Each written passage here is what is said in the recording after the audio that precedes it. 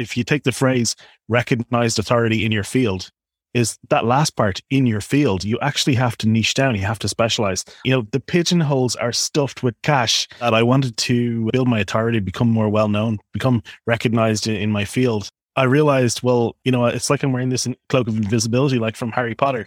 So I needed to remove that cloak of invisibility in some way. Niching down can give us this tremendous advantage when we're competing with somebody and they have a general experience and we have this specialist experience. We want to be able to charge more to command higher fees. We want to work with better clients, bigger clients, help more people. I surveyed over 1,000 consultants.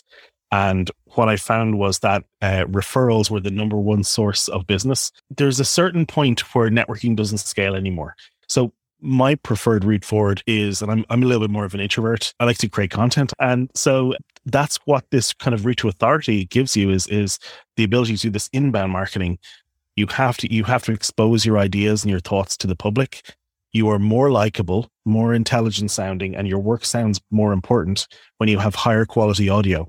It took me 6 years to get this right. So I hope to accelerate people on that. Go to therecognizedauthority.com. You'll even find a guide called That Sounds Good, which is a free guide to audio and video equipment you might find useful.